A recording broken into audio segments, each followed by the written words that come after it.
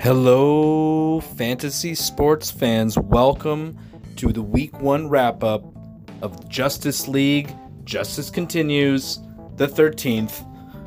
Justice for some, fun for all.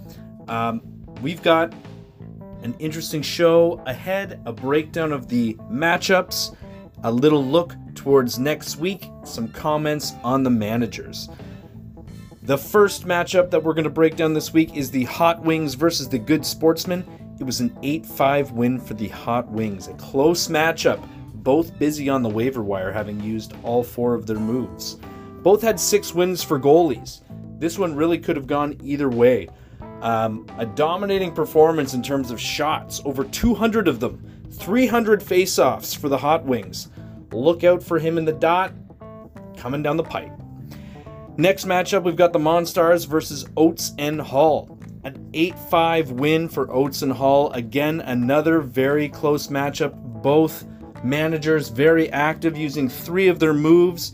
Oates and Hall having been involved in a trade. Selling the future for this season. Love to see it. Love to see somebody go for it. It was a 5-4 win in game-winning goals, including a shorthanded point. For Oates and Hall, so that really kind of gives you an idea that this one really could have gone either way. Special shout out from Molly to Brad Marchand, the Rat, for having gotten that shorthanded point for her. They tied 5-5 for goalie wins as well, so that could have gone either way. The save percentage was won by .001, 909 to 908. So again, this one really could have gone either way. Good showing from the Monstars, as well as having kind of to deal with some interesting issues surrounding Pierre-Luc Dubois getting benched, getting traded. Now he's got to sit in quarantine and can't even join his teammates for a couple of weeks.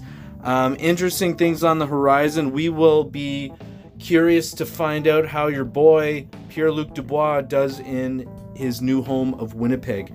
Not exactly the best time of year to be going to Winnipeg, I'm told. The next matchup we've got to break down here is the Busy Showrunners versus the San Jose Clarks. Grudge match. Okay, we thought we'd have to wait weeks before the fantasy gods decided to give us this dramatic matchup between these two juggernauts. One using all of his moves, the other wanting to see what he's got to work with first. So this was another nail biter. It was an 8-5 victory for the San Jose Clarks. That's been the score for all of our matchups so far. They were tied in goals at 29. Plus minus was a difference of just 1. Both players had 4 goalie wins. Clark had 2 of those wins being shutouts. So this one really could have gone either way as well. The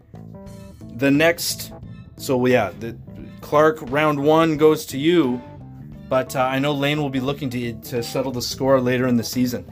The next matchup we've got is the Uncle Vaxxers versus the Communazis. The Communazis lost this one 10-5 in favor of our commish, but it wasn't from lack of trying. Communazis used all of his moves. But it just was, not enough. 49 assists for the Uncle Vaxxers, tops of the league this week, and a dominant 331 face-off win. So, Jordy, not much you can do about that, buddy. Most of the categories were super close. The final score was definitely not an indication of how close this matchup really was. Just wanted to give a shout out to Jordy too, the Communazis. 7 goalie wins this week. That's going to be tough to beat. The last matchup that we're breaking down, I'm just doing a quick update on the stat. Oh, it looks like the Manatees are in first place. Oh my God, versus Hull and Oates. So this, despite this dominant 10-3, impressive smashing, this was also a very super close matchup. I kept an eye on this one, in particularly close because I was involved in it. But this was close right down till Sunday night. Josh, you made a great pickup with Jesse Pool Party there. He had a big game for you on Edmonton's top line. But it was just too little too late. It was yet pretty impressive. Josh, you had 7 wins for goalies, 44 assists. That's among some of the tops in the league, but, you know, what are you going to do when you run into a red-hot Robo Slabo? So, most active manager on the wire this week, there were several of us that used all 4 of our moves. Hall & Oates, the Uncle Vaxxers, the Commie Nazis, the Hot Wings, the San Jose Clarks. But the most active fantasy manager this week goes to the San Jose Clarks, having used all of your moves, completing 2 trades, one of them involving Patrick Laine.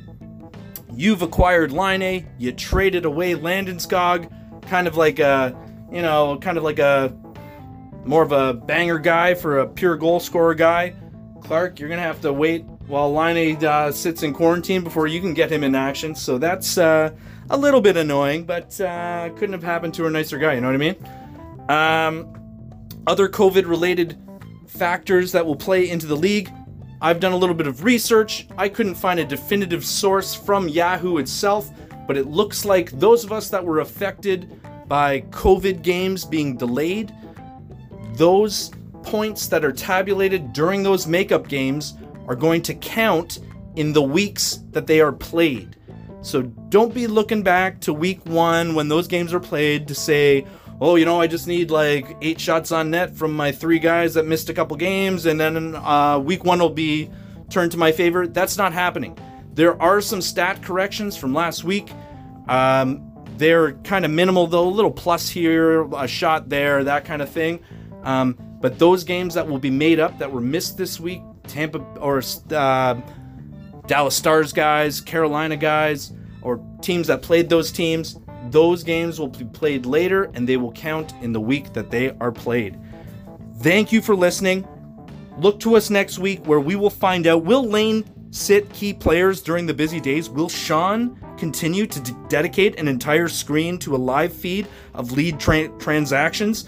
Only time will tell.